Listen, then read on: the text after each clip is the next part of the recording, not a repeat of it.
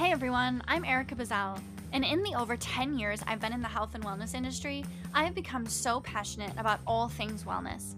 I have a crazy love for learning and have devoted my career to sharing everything that I learned so that you can live your healthiest, most energized, highest vibe life. Each week I will share with you my thoughts on wellness, everything from fitness, nutrition, mental health, relationships, and more.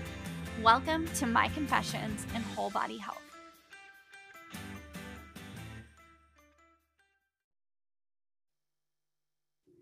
Hey everyone, I'm so glad that you are listening today. I'm super excited to have my friend Carolyn here with me today as we're going to talk a little bit about childhood cancer awareness. September is Childhood Cancer Awareness Month, so we're going to talk just a little bit about what that means and what's kind of going on in the world in that department. So Carolyn, if you would like to introduce yourself and a little bit about you. Sure. My name's Carolyn Woomer. I am a mom of two kids, one of whom is in heaven and, one of whom is living a few miles away from me, and I just became a grandma. And I'm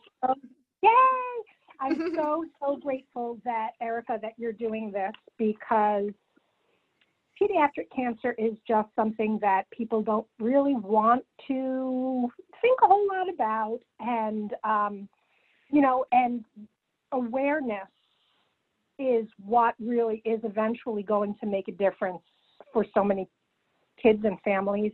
So thank you so much for doing this. Yeah, absolutely. And it's so interesting because before encountering it with your family, even I didn't really see so much about it, but now that I have that awareness, I see it pop up more and more, and that's such a scary thing. Mm-hmm. Exactly. And I feel the same way. I was completely oblivious, living in our happy little perfect bubble until the monster came knocking on our door. Yeah, do you want to talk a little bit about that experience? Sure. Well, our son, Jedediah, we call him Jed, so I'll just refer to him as Jed from here out. He was just one of those really happy, easy kids. You know, he was finishing up his high school year. He was, his whole senior year of high school, he kept having back pain that kept lingering all year. And I kept taking him to the doctor throughout his senior year of high school. And the doctor would say, soccer just ended and swim just started. Try ice and heat and ibuprofen. He's overworking it. He's a lifeguard. He strains it. And, a few times we took him back to the doctor, and they just kept saying, he's an athlete and this and that.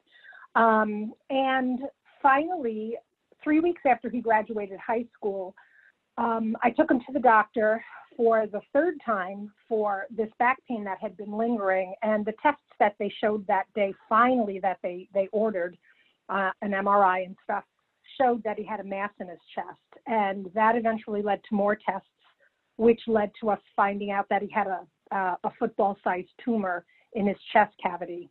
And keep in mind, this is a kid who was captain of the swim team, an Eagle Scout, a lifeguard, lived a very healthy lifestyle.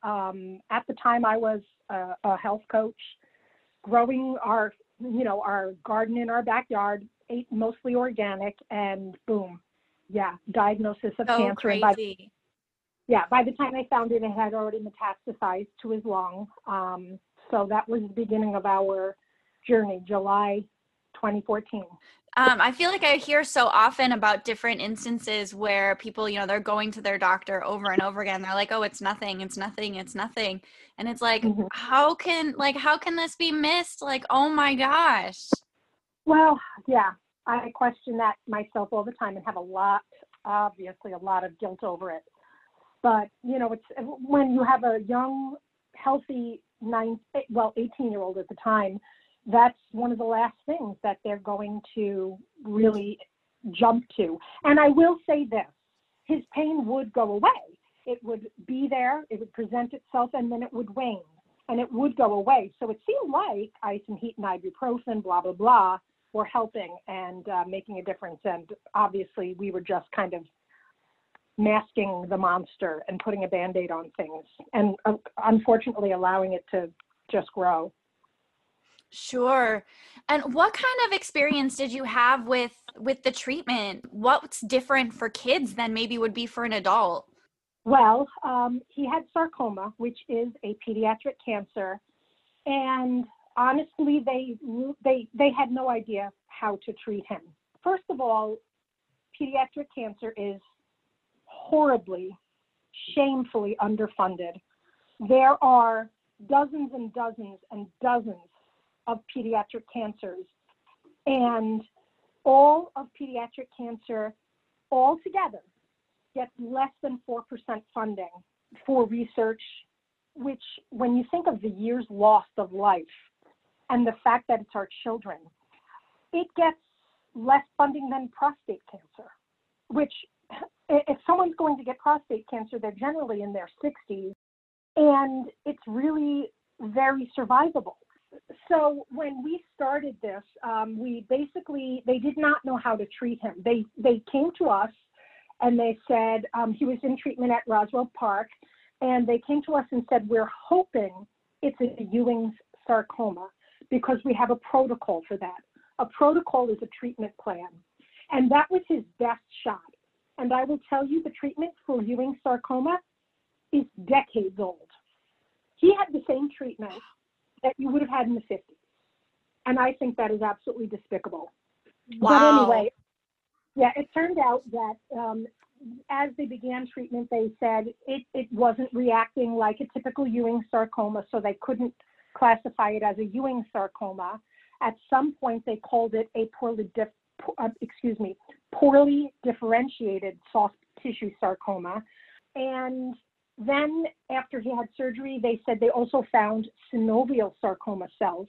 So to this day, we literally do not know what sarcoma he had, because that's how underfunded it is. It's not researched, and yeah, so there's no name ultimately for the monster that took our son, quite honestly. Wow, that is so crazy. I mean, it's so interesting. It's so hard to believe that we have, there's always so much talk about cancer research and all of this stuff. And it's like, how does this just like get almost forgotten about in comparison?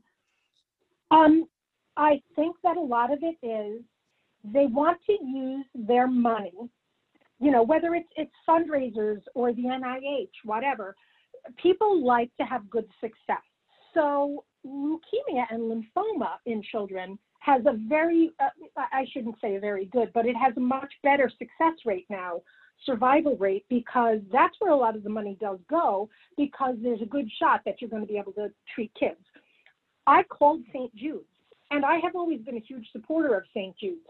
I called St. Jude's to see if they would take Jed, if we could get some help from them, and I never even got a phone call back. And I know that's because his prognosis was so bad. So it's been very enlightening to see, they like to use the cute little children's pictures for donations and to, to raise funds. People don't want to think about the young man who, fully knows what's going on. He knew what he was facing. It's not like mommy's arms makes everything better anymore. So, so St. Jude's never even gave me a call back. And I think a lot of St. Jude's does tend to take kids that they know have a good chance of living. And I get they only have a very limited number of beds. They want to save kids' lives. But unfortunately, when you have something like sarcoma, which is really pretty, it's I'm not going to say it's a death sentence, but it is very, very rare to have someone survive sarcoma. And if they do, it almost always comes back. And I don't know if that's why it's so horribly underfunded. I mean, sarcoma, on top of it being a pediatric cancer is very underfunded to begin with. Then add to that sarcoma, it's even less funded because it does have such a poor prognosis. And like I said, his treatment options have not changed in decades. Now, a few years has passed. Has there been any developments that you know of since then? absolutely zero. And I can Wow. tell you, he did not die of cancer. He had what the surgeon called miraculously successful surgery.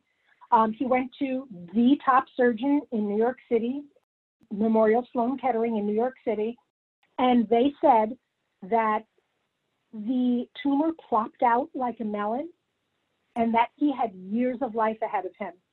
And he died 46 hours later as a result of the damage that was done to his heart from chemo and radiation.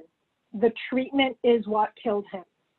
I can also tell you that he does not count, our son's death does not count towards pediatric cancer death statistics, because ultimately he died of heart failure.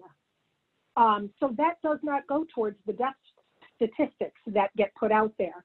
His death certificate is blank by cause of death. There isn't even a cause of death on his death certificate. So that's just like another blow, another thing to say, well, they just don't know what to make of this.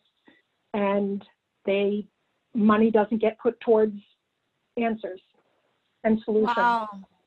What are some of the things that you have done since Jed passed to help raise awareness and to help spread the word? Well, even though it was for St. Jude's, a friend of mine was having a little fundraiser. We did a walk and we just set up a little table up at the river and stuff, and just kind of had posters and signs out and tried to raise awareness. We had some pamphlets and whatnot. So we've done little things like that. I have been very fortunate to work a lot with the Punt Foundation. And we do a lot of, I tell Jed's story a lot at different fundraisers. Some of the funds raised go towards the families, the kids, some activities and whatnot. But what the Punt Foundation also does is they support the families with things like grocery store gift cards, gas gift cards. They even have like mini wish granting, I don't know what you would call it, a little wish granting thing that they do. They also do put some of their money towards research. I also have worked with a little bit the Joseph Ahmed Foundation. They raise funds strictly for sarcoma research. And they raise hundreds of thousands of dollars, and it's just a family that is taking it upon themselves. That's how money gets raised for pediatric cancer research and sarcoma research. Is kids sell lemonade, moms and dads sell candy bars, they have galas, they have parties, have basket raffles. It's not coming from the National Institutes of Health. It's not coming from the government. It's families that have already been dealt the cruelest blow now, doing their best to, keep things on their radar. And of course, I try to post things, especially in September. And I know it's difficult and it probably gets redundant for a lot of people, but, I do my best to try to have people see the harsh reality of, if you are a child in America that gets cancer today, your chances, unless it's leukemia or lymphoma, which I'm not saying that's an easy path at all, you're not going to be getting a lot different treatment than you would have decades ago. Mm-hmm. Are there really any big organizations besides St. Jude and even the Punt Foundation, like for child cancer? Well, everything is, I would say, more specialized as far as, there's the Punt Foundation does more of the psychosocial type of things where they're really trying to support the families. They also are one of the very, very few organizations that I know of, the only one that I personally know of, that actually does something for bereaved families. Because I can tell you that when you are in the battle, there is so much support. There's Carly's Club, and there's, different activities, and people rally around you. And Jed was we were so blessed. And meals showed up at our door, and people had fundraisers. And sadly, once your child dies, that falls away. And it's it's another loss, really, of that support that you get. And the Punt Foundation has bereavement breakfasts. They have a bereavement weekend every year. So that's one of the things that we're so grateful they do. Of course, St. Jude's, they're cutting edge. They do a lot of, things that a lot of other hospitals don't have the knowledge maybe, or the equipment and whatnot. Most of the organizations, though, that do any kind of pediatric cancer research are individual organizations. There's not, that I know of, like a clearinghouse or a place where they all really get together. So I always personally put my money towards Punt Foundation and the Joseph Ahmed Foundation, because they do specifically for sarcoma research, which of course is where my heart really lies. Absolutely. And what could people do to help spread awareness or to help contribute to finding better research out there for childhood cancer? I would say, especially if there's a particular cancer that's touched, your life. Someone, like a neighbor had a brain tumor. Someone had a Wilms tumor, whatever. You can always Google foundations that do research for those specific cancers. Like I said, I like to support the Joseph Ahmed Foundation because they, all of their money, 100% goes towards sarcoma research, which is so important to me. So I would say, look for what matters to you. But even just something as simple as Facebook, social media is such an important tool. Look, Google or search for different, childhood cancer statistics. Just start educating yourself. It's out there. It's not hard to find. Yeah, absolutely. Check my name on Facebook and you'll see lots of statistics and graphs, infographics and stuff. If anybody wants some info, on my Facebook page, there's tons of stuff right now. If you just scroll back, because every day I've been posting something. Yes, absolutely. I mean, I see them every single day, and it's just, each one is like more almost shocking than the last. Like, I can't believe that this is really there. Yeah, that Americans spend 20 times more a year on potato chips than pediatric cancer. Yeah. Things like that, Starbucks, same thing. The money that we just don't think about, myself included, throwing away, it doesn't take a whole lot. If everybody did a little bit, the change it could make is huge. Alex's Lemonade Stand is another organization that's, a good one. And then there's something called ACCO, which is the American Childhood Cancer Organization. They do a lot of good stuff too. I know I kind of got off track with, focusing on Punt and the Joseph Ahmed Foundation, but those are two other really good organizations as well. No, absolutely. Perfect. And I'll make sure I include some links and stuff in the show notes. Is there anything else that you'd like to share with us? I would just say, I will leave a little bit of what I feel Jed's legacy is, which is, it was such a small part of his life, cancer. He had an exactly 8 months to the day battle. And so if anybody thinks of the name Jed or Jedediah, I don't want you to think about cancer. I want you to think about laughter and goofiness and joy and adventure, because that's his legacy. He was so much more than cancer. And that's the case with every single one of these kids that, has the monster chase them. Cancer ends up defining who they are, and that's not right. There's so much more than that. Absolutely. Absolutely. Well, thank you so much for joining me today. Thank you.